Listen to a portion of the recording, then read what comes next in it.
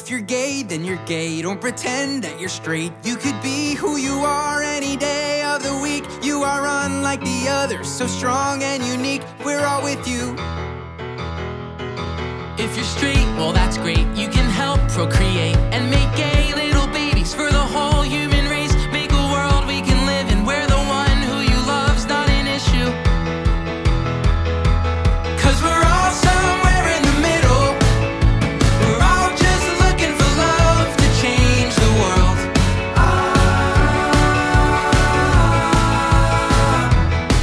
And we're all here in it together. We're one step closer to breaking down the walls.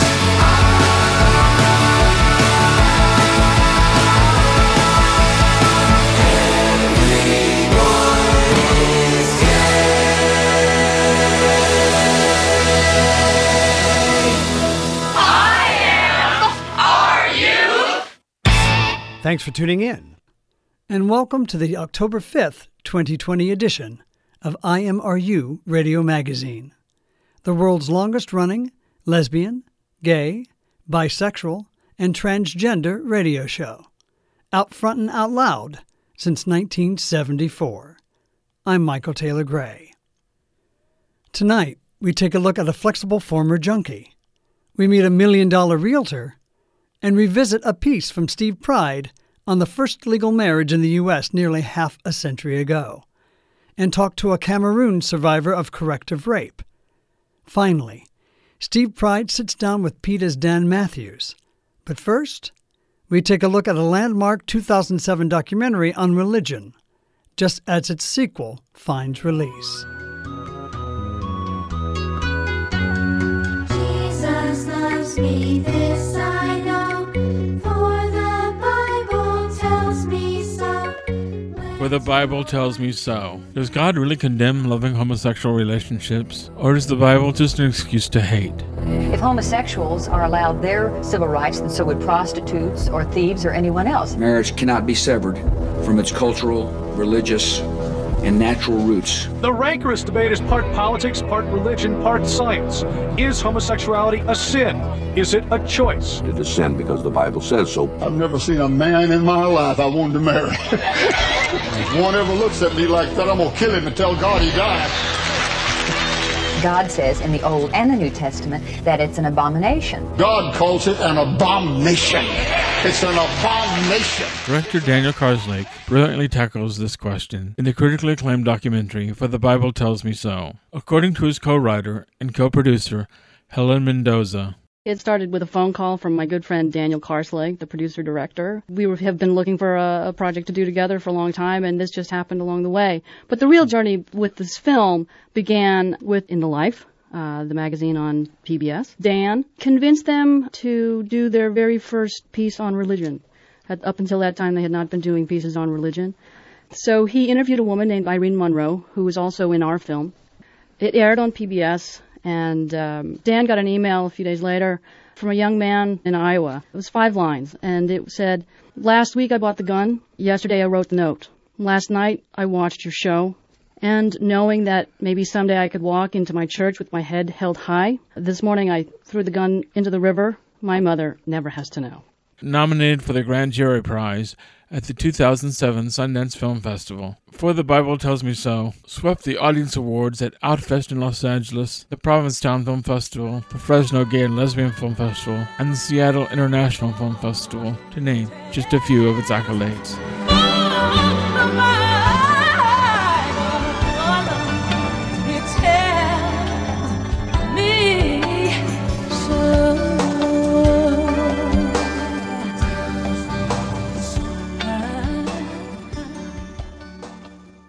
For the Bible Tells Me So can be rented on iTunes.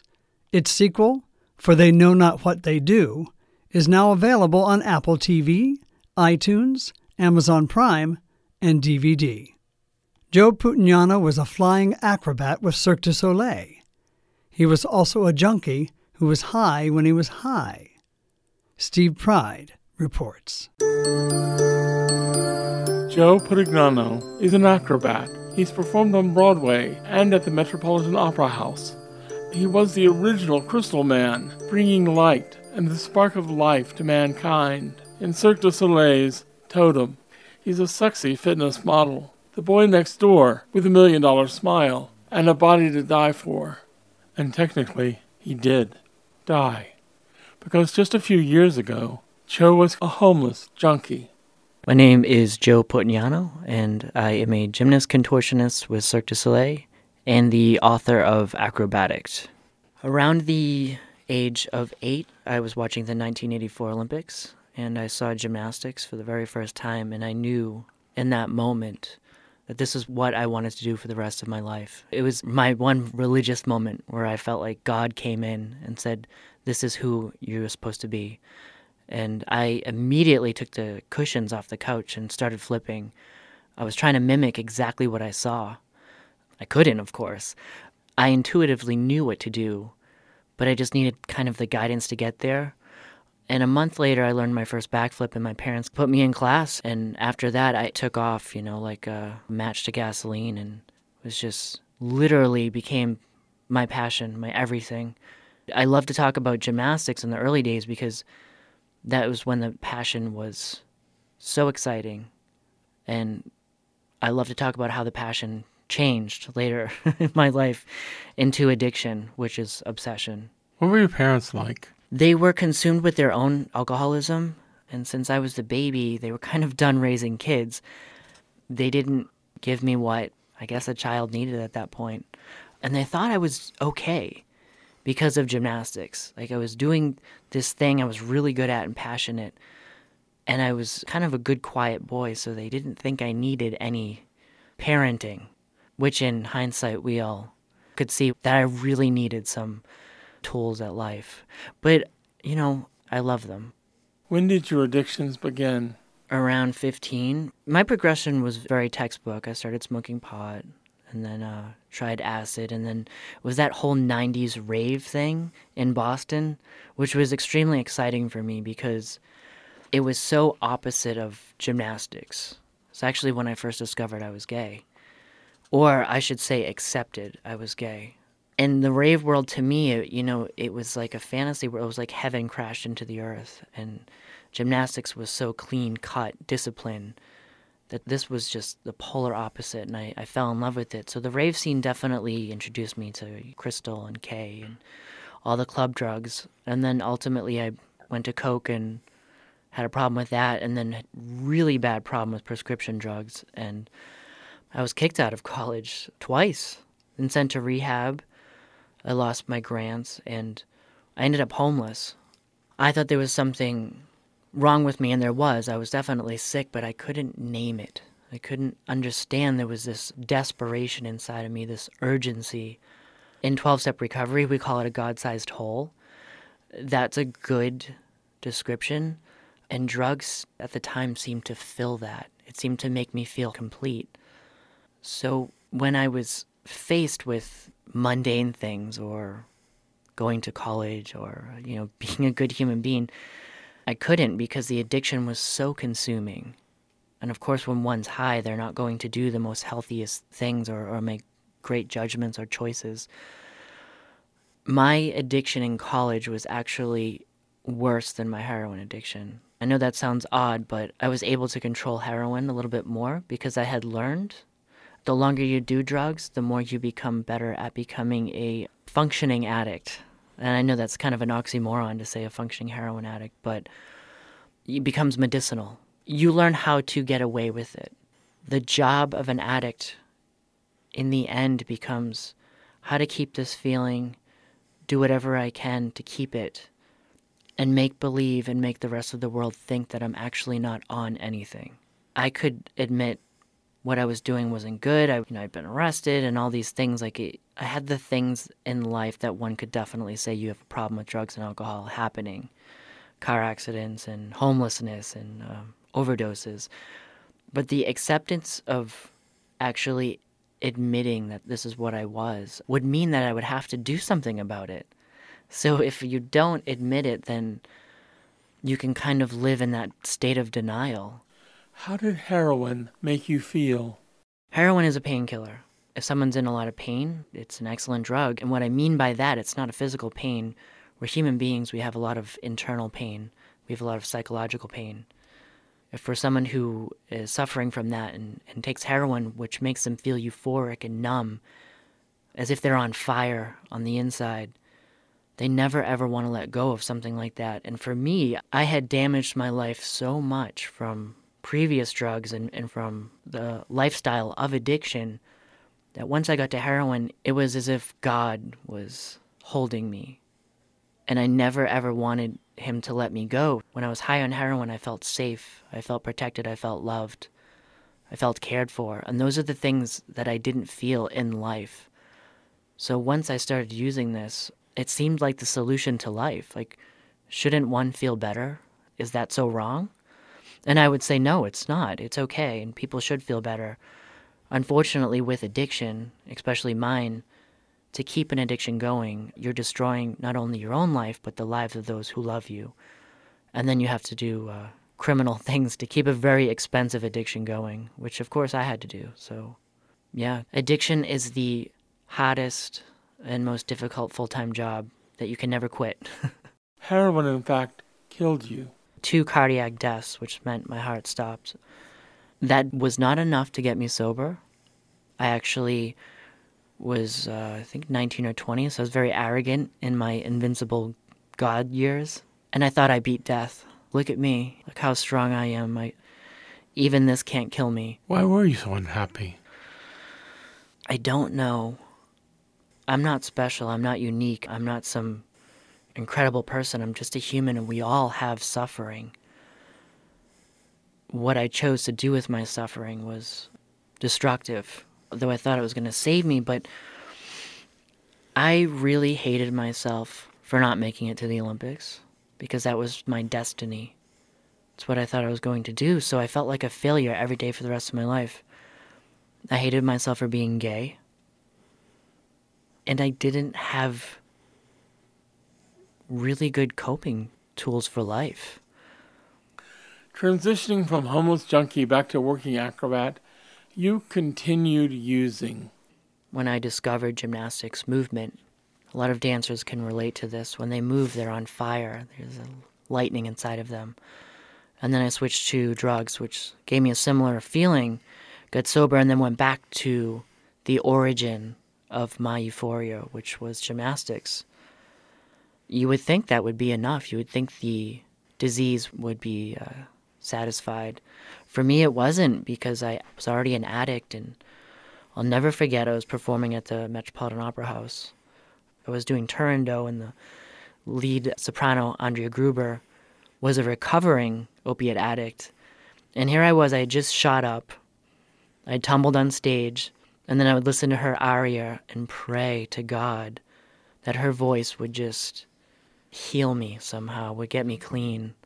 And those moments I'll never forget, because I was absolute desperation, sitting there in front of the audience, thinking that this power would somehow heal me and save me, and it couldn't.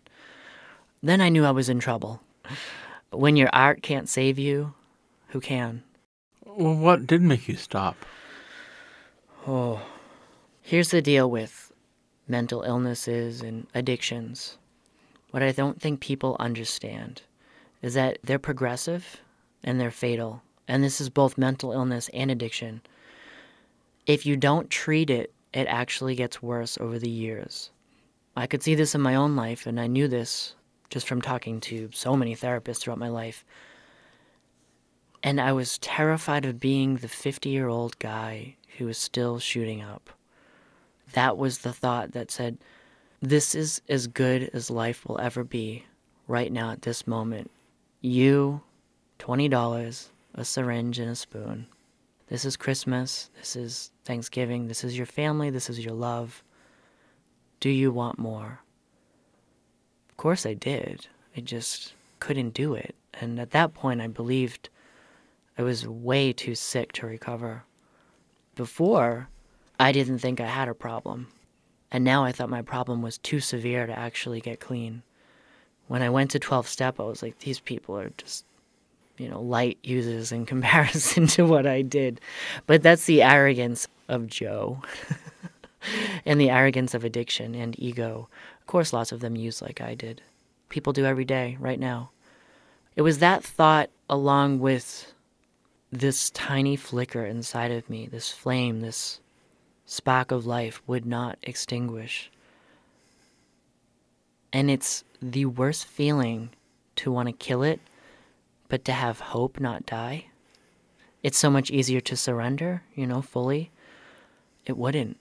So that, coupled with the thought of growing old as an addict, was just like, you have got to give everything you have to get better.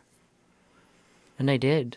How long have you been sober? I'll have 8 years on March 25th, hopefully, if I stay sober till then. Hopefully. So it's still a struggle. It's not a struggle where I think I'm going to just shoot up. But yeah, life is difficult. Life is difficult for everyone, and it's the behavior that is attached to addiction. The first 2 years of sobriety, I held on for dear life not to use heroin every day. It was very difficult, which is really my message out there to anyone with an addiction, is to not give up, because I didn't just get clean overnight. I was in 12-step and rehabs from age 19 to 29, failing. So if you're out there and you are suffering and you are like me and you can't do it, just don't give up. Don't give up. If you have a pulse and a heartbeat, you have a chance. This has been a conversation with Joe Podignano, author of Acrobatic, a contortionist heroin romance. I'm Steve Pride. Thanks for listening.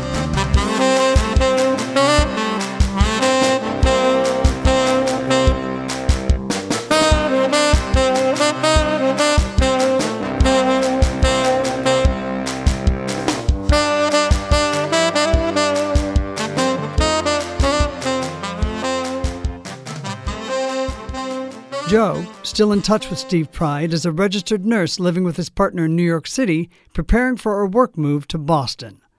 These days, the only needles he uses are on his patients. Don't go away. We'll be right back. The power of Frida Kahlo, coming up now on the Rainbow Minute.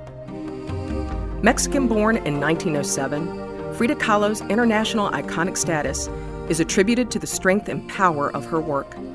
Childhood polio and severe injuries in a streetcar accident left her with a life dominated by a struggle with severe pain and disability. Kahlo started painting after the accident, creating over 200 paintings and drawings depicting her life experiences, physical suffering, and her on-again, off-again marriage to muralist Diego Rivera. While she had affairs with both men and women, her incorporation of male drag projected power and independence in her works that centered on herself. When asked why she painted so many self-portraits, she said, "Because I am so often alone, because I am the person I know best." The Rainbow Minute is produced by Jeb Proctor and Brian Burns at WRIR in Richmond, Virginia, and read by volunteers like me, Barbara Cornicello. Hello, I'm Trucker Patty, and you are listening to IMRU Radio Magazine.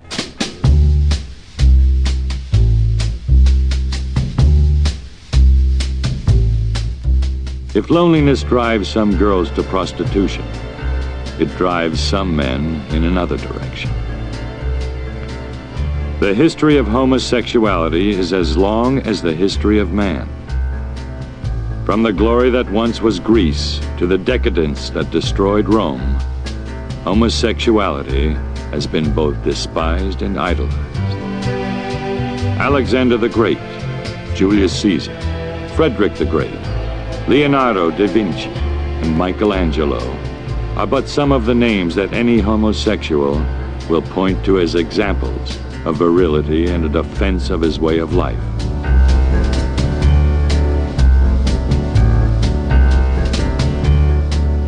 Though nothing new, homosexuality is having an upsurge since the war. Whether it is an actual increase or merely an increased public acceptance is a point to be argued.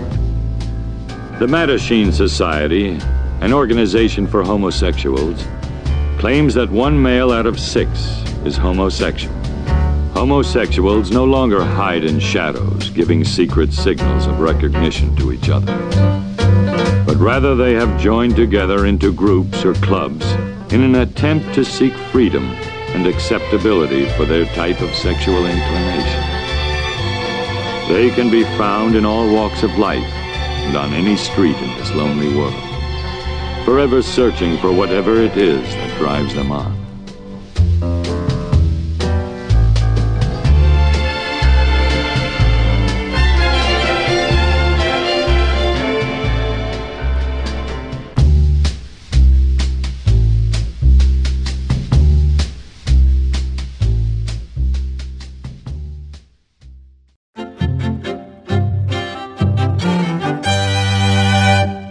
Welcome back. I'm Michael Taylor Gray, and you're listening to IMRU Radio.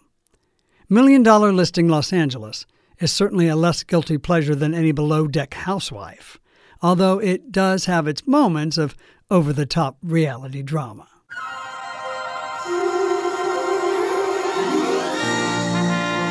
I live in a tiny house with a tiny yard in a neighborhood that's still a few more years away from being trendy.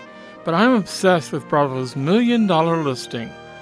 Although the original has spun-off versions based in New York and Miami, it's the original LA-based property porn that inhabits my heart, and a 29-year-old agent named Josh who makes it fabulous. Hi, my name is Josh Flagg. When it debuted in 2006, the format of $1 Million Listing was different than the show we know today.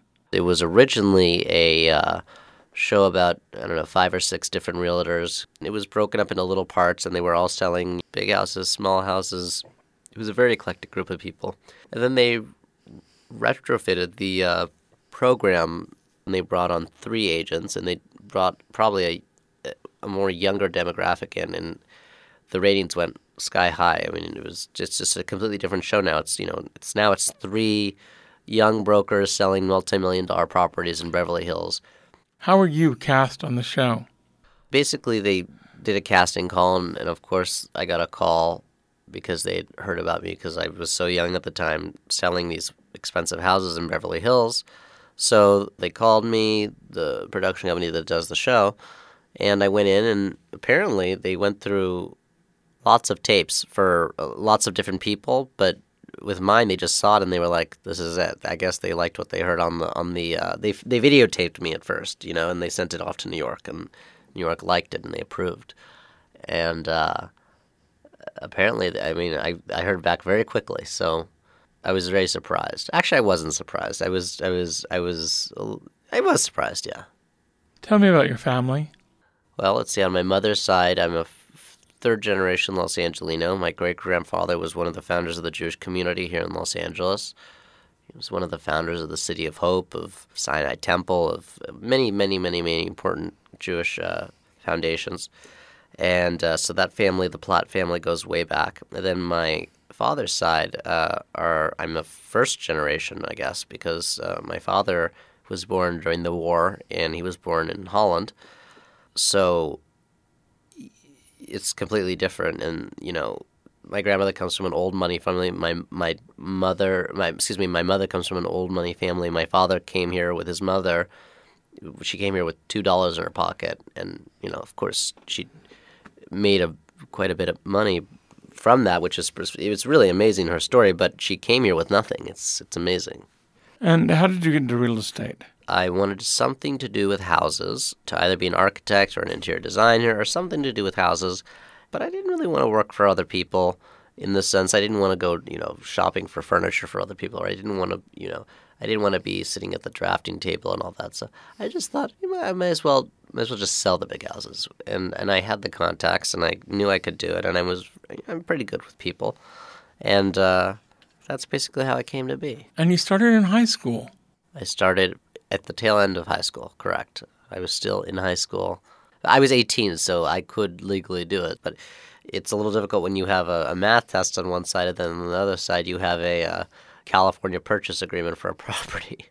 When you joined $1 Million Listing in 2008, your sexuality wasn't mentioned, and you didn't ping my gaydar. So your sudden fabulosity last season really surprised me. Was there... Out and proud. Outside of the Was map. there a conscious decision on your part or the World of Wonder producers to paint? Oh, please. If it was up to World of Wonder, I would have come out on the air years ago. Bravo would have loved that. But, they had to wait till I was comfortable. And it took me a while, but finally I decided, this is ridiculous. Not because of my own insecurities, well, partly because of that, but also because of it wouldn't allow the cameras into my personal life. You can't really have the cameras tracking your personal life, or, I have a boyfriend. What am I supposed to do? Walk around with a girlfriend all the time? It doesn't work, It just didn't work. So eventually I was just like, this is ridiculous. I mean, I'm already openly gay, and this is stupid. And the fear was probably that it would hurt my business before, so I didn't want to come out on TV. And I didn't want to do the whole Madison thing, which was, a whole big gay coming out thing. So what is the big difference between Josh Flagg, the person, and Josh Flagg, the reality star? Nothing. I don't really hold back when it comes to the camera.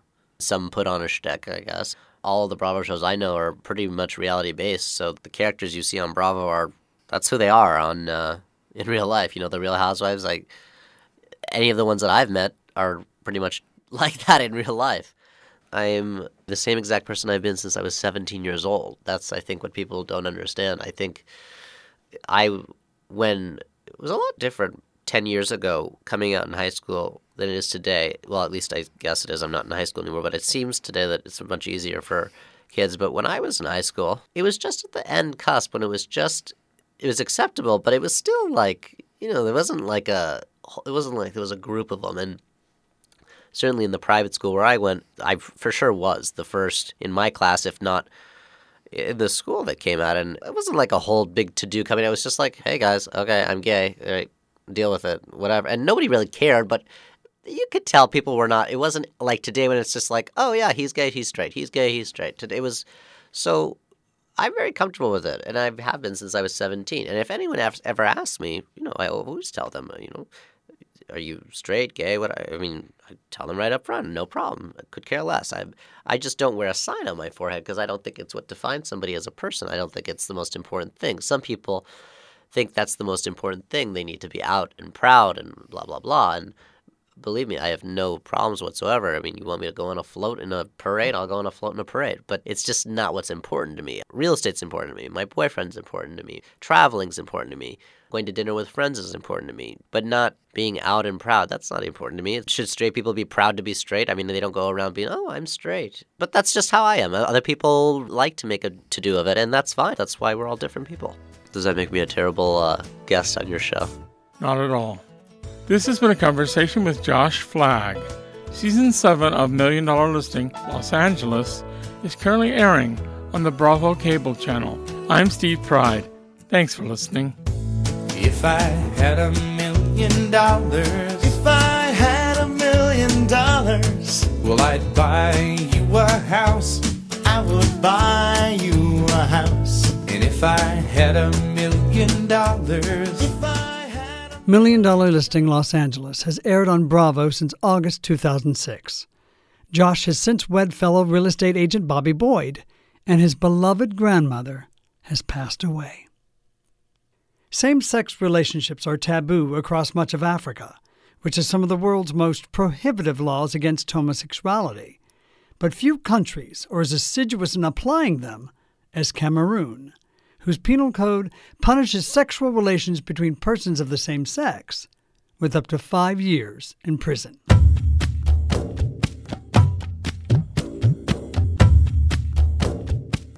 In Cameroon, being gay is against the law. If the person who shares your love shares your gender, you'll be hunted down. You'll be imprisoned. Until recently, Gertrude worked discreetly for Alternatives Cameroon, the first and only LGBT center in her homeland. She doesn't speak English, but with the help of a translator, shares her story. My name is Olatunji Karimou. Moi, c'est Gertrude Mirabel Métier-Goum. So she's saying that I am Gertrude Mirabel Bangoubou. And when did you know you were lesbian? Ça fait aujourd'hui comment je suis. Well, I have been living this life actively living this life for 22 years now. And the way it came to me is I was always among women. And from the very early age, as early as 5, I was attracted to women.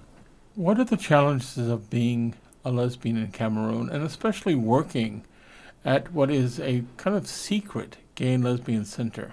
Être lesbienne au Cameroun. Well, I don't even know how to put this in words. It's just frightening. Being lesbian in Cameroon, you have to hide all the time. There is no word to describe this. You go out and you look at everybody like everybody knows that you're gay. You don't know who is telling the police what, and they can come and burst at your door at any time. So to live with that on a daily basis is just frightening.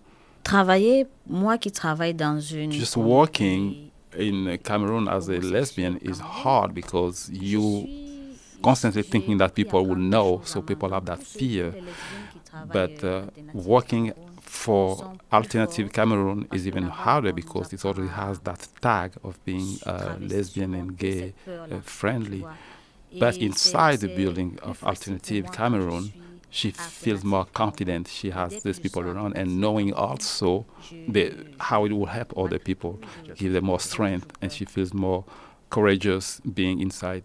But once outside, although she has all this training to know how to respond, how to react, she's still fearful. You know, it's like being outside in the wild with people, eyes all around you. So she feels fearful every time she steps out of the building. A lot of people don't know that much about Cameroon. What are the repercussions of being gay there, both legally and societal? La loi camerounaise, comme j'ai dit tantôt. Being lesbian in Cameroon is pretty much a sentence you have dangling on your head all the time. They do have this penal code 345 bis that stipulates that anybody that's been caught having sex with somebody else of the same gender could go from 5 to 10 years in prison, and that was before. And recently it has been extended or added to. Now it's from 5 to 15 years if you get caught or if you have been accused of being lesbian. Oui, ça c'est la loi. That's the law, and that's one thing. But the reality is they're not actually following the law through the truth, because all it needs is for somebody to go to the police and say, oh, this one is a lesbian, and that's it. That's enough. They will come to your door, break your door, and you're in trouble. So the simple fact that somebody could just go to the police and say, oh, this person here is having or is a lesbian or a gay, that's enough for the police to come and arrest you. And that's what she called the arbitrary arrest. I'm a little hesitant to bring this up. This is very personal. I asked about corrective rape because we don't hear that term very often. Is that prevalent? Oui. Le viol, ça, oui. Ici, well, it's happening. It's happening a lot. And they're getting even a little more sophisticated. You know, they will go online and pretend that they're gay and lesbian because they know that they're hiding. And, of course, they use the online also. They will go trying to match up to connect with people. And then they will have a rendezvous. But then you find yourself facing 5-7 people and they raped you. And there is no way for you to know if that person you're chatting with is a real person that's in love with you or want you, but you just have to take the risk. And it doesn't matter if you're a man or a woman. They do that. They just go online, pretend that they want to be friends with you, and once you go out to meet with them, well, you find yourself in this situation, and it's happening a lot. Is it too personal? Can I ask about your attack? Oui, je vais le faire pour que les gens comprennent ou sachent ce qui se passe au Cameroun. Oui. Mm-hmm. She thought she won't talk about it anymore, but she will do it just so people can understand what's going on, because you said it before you start, people don't know much about it. So she's willing to talk about it because she thinks people need to know what's happening. Ça, j'étais un peu plus jeune que ça. I was younger, way younger, and in our group at the convent, we heard about one of our friends that was sick. So I was with 2 other of my friends, and we decided to go pay a visit to that friend. So the way to get to the convent, you get to a point, and there is 2 ways. there is a longer way and there is a shortcut, but he has to go through a stadium. It's a little darker, but there is a police station very close to the stadium, and they thought that it would be safer with the police station there. So they decided to go through that darker road through the stadium with the police station next to it. Oui. C'était vers 19h. It was about 7 p.m. Et nous sommes... And 7 p.m. is darker over there already. Yeah. Là, en plein centre... Just as we were crossing right in the middle of the stadium, all of a sudden we heard some man's voice, "Hey, you lesbian girls, come over here." And then they stopped and they saw the men coming out from the obscurity. And they knew right there that they were in danger. And they held at them like lesbian. But she knew that the two other girls were not lesbian. So she found herself in a position to defend herself. She thinks she has to. She did a little bit of martial art and she tried to fight. But of course, it was pointless. Et l'un de ma famille... I was pretty much the one trying to fight, and all I remember that at some point I got knocked down, I got knocked out. I do remember there were about 4 men, but I could hear more people coming, but I cannot say for sure. I woke up about a week later in a hospital, and I heard that one of the girls was dead due to the attack. And till today, the third one never recovered 100%. What do you want people to know about Cameroon? J'ai un peu que parler de l'homosexualité. There is so much we could say about Cameroon, but for the sake of the cause I am fighting for, I will keep it to talking about lesbian. And I really wanted for people to understand that we do exist, we're real, we're there. And as I've seen in Los Angeles for the few days I've been here, I just wish we could just live like that and be able to be ourselves. But unfortunately, we're still hiding. What's it been like to be here, to be in West Hollywood in Los Angeles and see this community? Wow. Well, you heard it. The very first feelings is, wow. Oh, wow. Et la deuxième, c'était une goutte de larmes pour nous. Of course, after seeing all this, I couldn't help. I cried a little bit. Thank you so much for being here today. Merci beaucoup. Merci d'être venu. Merci pour les réponses. And she said thank you too. Gertrude was profiled in the documentary Born This Way, outing herself to her country and the world. So she now lives in San Francisco while seeking political asylum. This is Steve Pride. Thanks for listening. Oh, a storm is threatening my very life today. If I don't get some shelter, oh yes, I'm gonna fade away. Oh, children, it's just a shot away. It's just a shot away. Oh, children, it's just a shot away. It's just a shot away.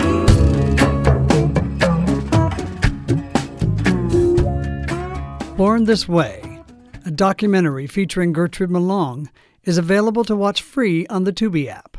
Gertrude now lives in San Francisco with her girlfriend. We'll be right back after this quick break. Writer Richard Rodriguez coming up now on the Rainbow Minute.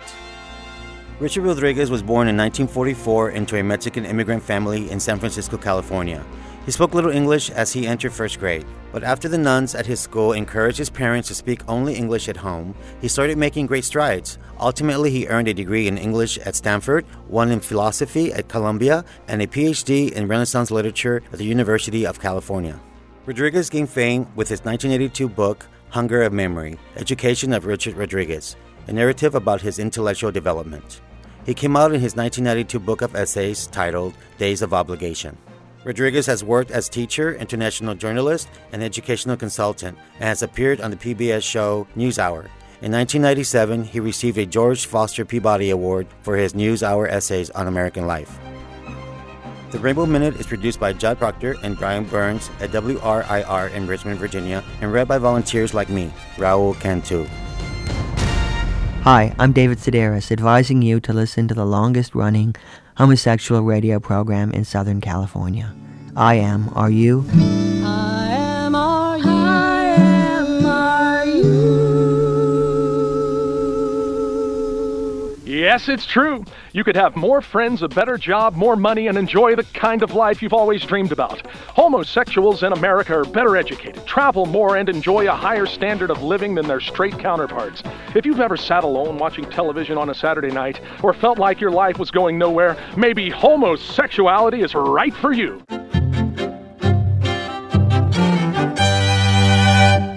Welcome back.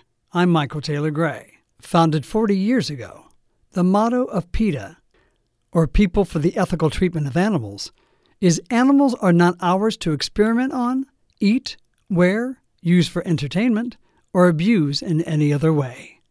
Steve Pride sat down with PETA Senior VP Dan Matthews and filed this report.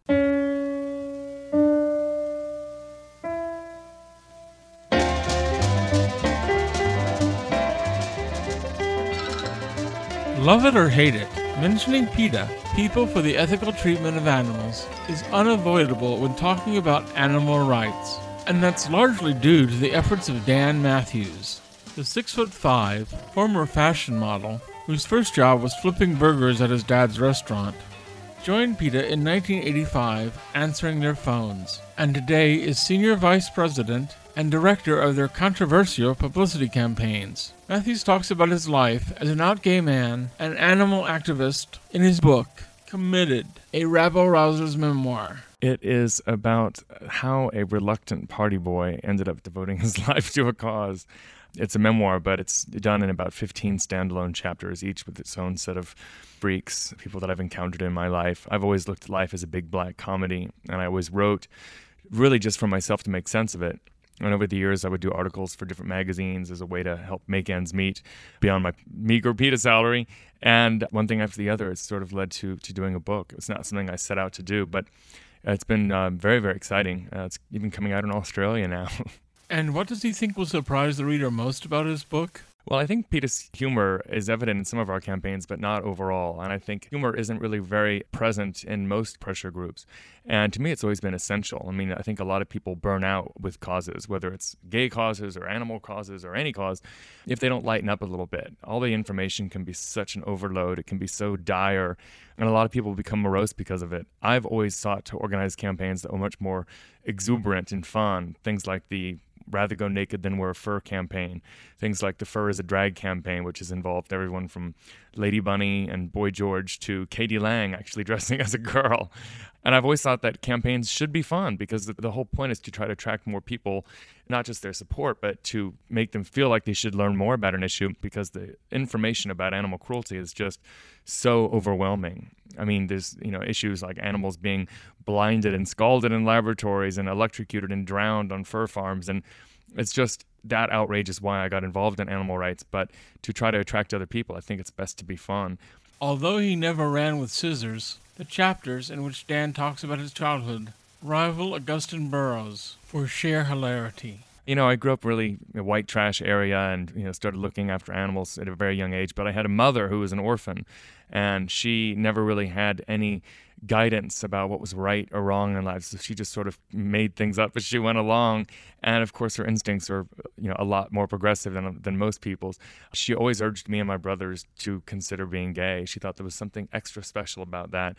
And it's odd that I'm the only one who actually became gay or the only one who was gay. It's certainly a definitive argument about whether it's environmental or not. It's not. It's just who you are. Like if your eyes are brown or blue. And the seed that grew into the empathy that defines Dan's adult life was planted in that childhood. To me, it just seemed like cruelty was cruelty. And the kind of people who are cruel were the same guys who used to beat me up for being gay. And so I always saw from a very young age that animals needed help. They needed somebody to interfere on their behalf. It's easy to forget that back in the day, this was not a cool cause. When I first got involved in animal rights in the late 70s, it was something associated with Doris Day or Betty White. It was like a granny cause. So it was really odd. The first few protests I went to, it was me and a few of my punk rock friends and a bunch of grannies. It was like Lawrence Welk meets the Sex Pistols on the streets. And there was no media to speak of, really, at these early things. So, being from the pop culture MTV generation, I always really could recognize the value in getting more artists involved and getting celebrities involved to help attract attention so that it wouldn't just be thought of as some kooky old lady cause. And so, yeah, making it sexy, making it funny, like coming up with the whole Rather Go Naked Than Wear Fur campaign, which is what really put PETA on the map all around the world. And the sort of things that inspired me to do that are all in the book. And so it's been exciting. Matthews believes that animal rights is a cause especially relevant to our community. Well, there's always been a huge crossover with gays and lesbians and animal rights. First off, our spokespeople have included people like everybody from Boy George and Melissa Etheridge to Lady Bunny and Morrissey and bands like Erasure. Sandra Bernhard, Martina Navratilova remains one of our biggest spokespeople. I think it's because gays grow up in a world where they know a lot of people look down at them or consider their suffering or their plight irrelevant. And I think a lot of people act like that about animals. They think it's just an animal. Who cares if they're suffering? My suffering's more important. And I think when people hear that attitude about animals, especially gays, it hits home with them because they realize that, these animals have lives that they just want to survive. They just want to get by. They have good times, they have bad times, and they don't need these people basically ruining their lives, taking away their nature, and being so disrespectful about it, about their lives. And so I think that's one of the reasons why, gays often feel like outsiders, and animals are sort of the ultimate outsiders. Besides promising not to wear a coat made of Dalmatian puppies, what can an individual do? I think the most important things people can do is to learn more about the issue. We have a really great website, PETA.org, which documents not only a lot of our crazy campaigns, but a lot of the real issues behind them. And to educate yourself, we believe in freedom of choice. You should be able to eat what you want and wear what you want. It should just be an educated choice. And I think learning about these issues and being open to the idea of becoming a vegetarian or looking for alternatives to leather, which do exist, and to realize that you can have a great life without killing. If anybody wants to check out my MySpace page, there's a few sample chapters there, Dan Matthews with just one T, and you can read a little bit more about it. There's whole chapters on thrift shopping and things like that that are a bit of a diversion for it. So hope you check it out.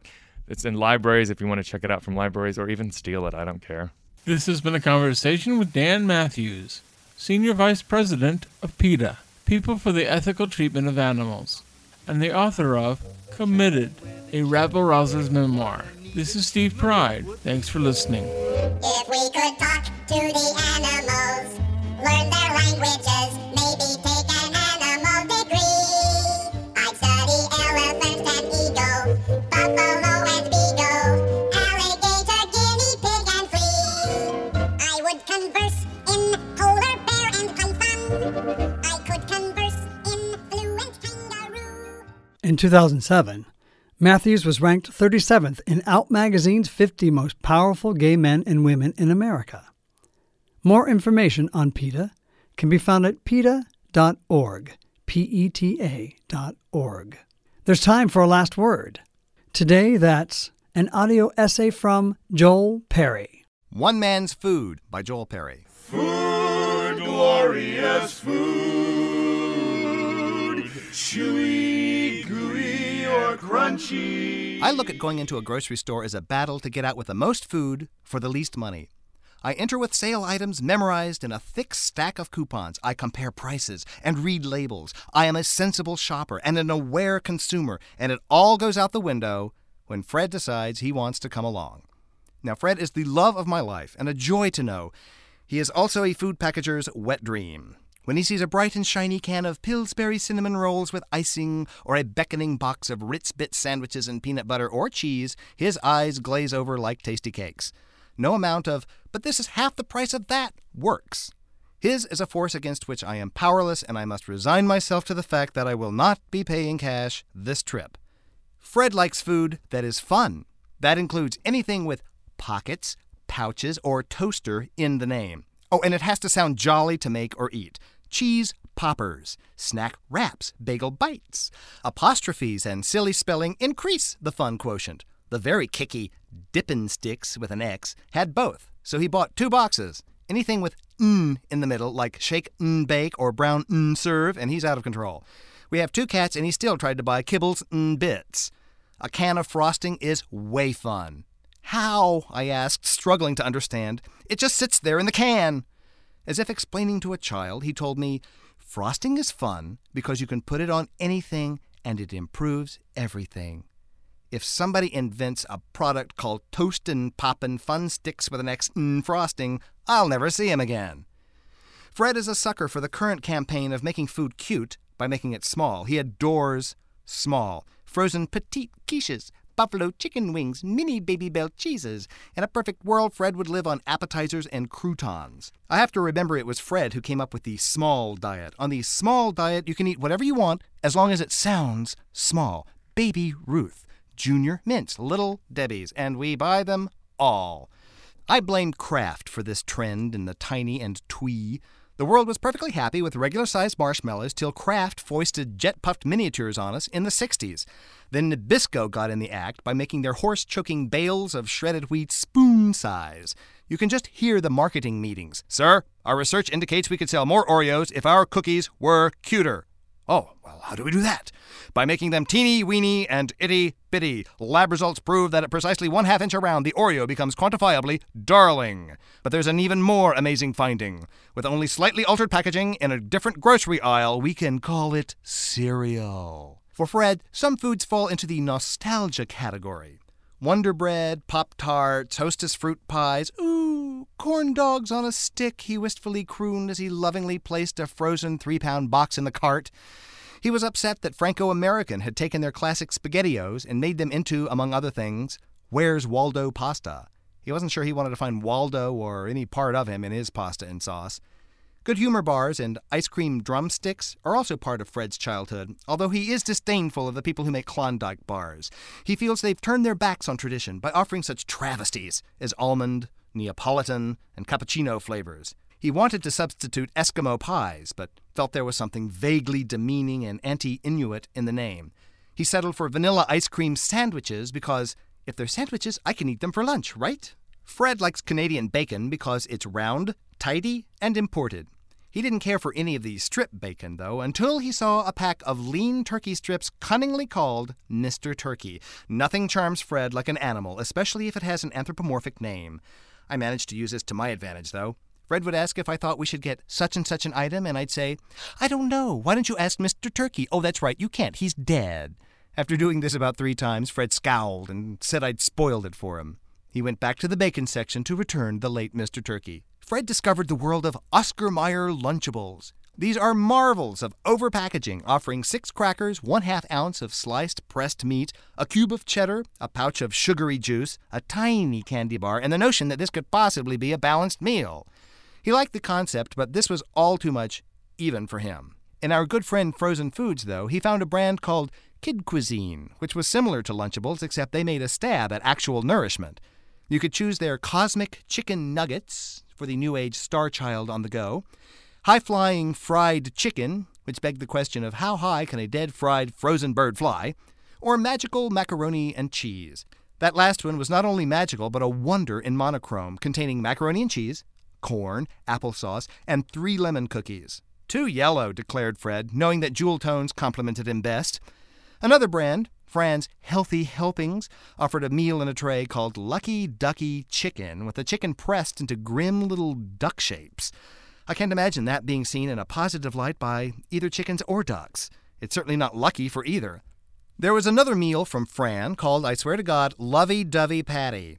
It comes with heart-shaped pasta, a burger with a heart baked into the bun, and instructions on clotting, because anyone forced to be seen eating this in a schoolyard can be guaranteed of being beat up. How healthy is that, Fran? In the deli section, Fred found a package of 6 vacuum-sealed cheese balls. They're like bonbons and a party, he cried, tossing them into the basket. They're like constipation and a heart attack, I said, tossing them out. I don't know why I bother, though. The man can eat anything and it doesn't affect him. He eats Slim Jims by the yard. He will eat jerky from any land-based animal. I am certain he has ingested so many nitrates that if you sliced him, he'd look like prosciutto. When we got it all home, it was amazing how little food there was and how happy Fred was about it. He hummed merrily as he put cans of Cheese Whiz in the cabinet and fistfuls of turkey gobble sticks with an X in the fridge. You know, I think I'll have some Eggos, he tells me, beaming. Want some? I remain distant and aloof. Call me old-fashioned, but I don't think waffles should be prepared vertically. That's okay, though. He has his food, and I have mine. I am the purist. I am the sensible one. I am eating a moon pie. Hey, Fred, I asked, mouthful of marshmallow and cake. Where'd you put that frosting? Oh, please. Just let me wallow in my, I'm happy swallowing my, just let me wallow in my junk. Okay, that's it for tonight. I'm Michael Taylor Gray. Our thanks to IMRU's executive producer, Steve Pride, and Rainbow Minute producers, Judd Proctor and Brian Burns. Find us online at imruradio.org and follow us on Facebook at IMRU Radio. If you are interested in volunteering with IMRU in any capacity, email volunteer@imruradio.org. And a reminder, because we're a global podcast, as well as a show broadcast by the station, you can always hear our weekly show posted to kpfk.org, even during our hiatus from the over-the-air schedule during fund drives. Also catch us at iTunes, Spotify, Breaker, Anchor.fm, CastBox, and Pocket Casts. Good night. My mama told me when I was young, we're all born superstars. She rolled my hair and put my lipstick on in the glass of her boudoir. There's nothing wrong with loving who you are, she said, 'cause he made you perfect, baby. So hold your head up, girl, and you'll go far. Listen to me when I say I'm beautiful in my way, 'cause God makes no mistakes. I'm on the right track, baby, I was born this way. Don't hide yourself in regret, just love yourself and you're set. I'm on the right track, baby, I was born this way. Oh yeah, I'm on the right track, baby, I was born this way.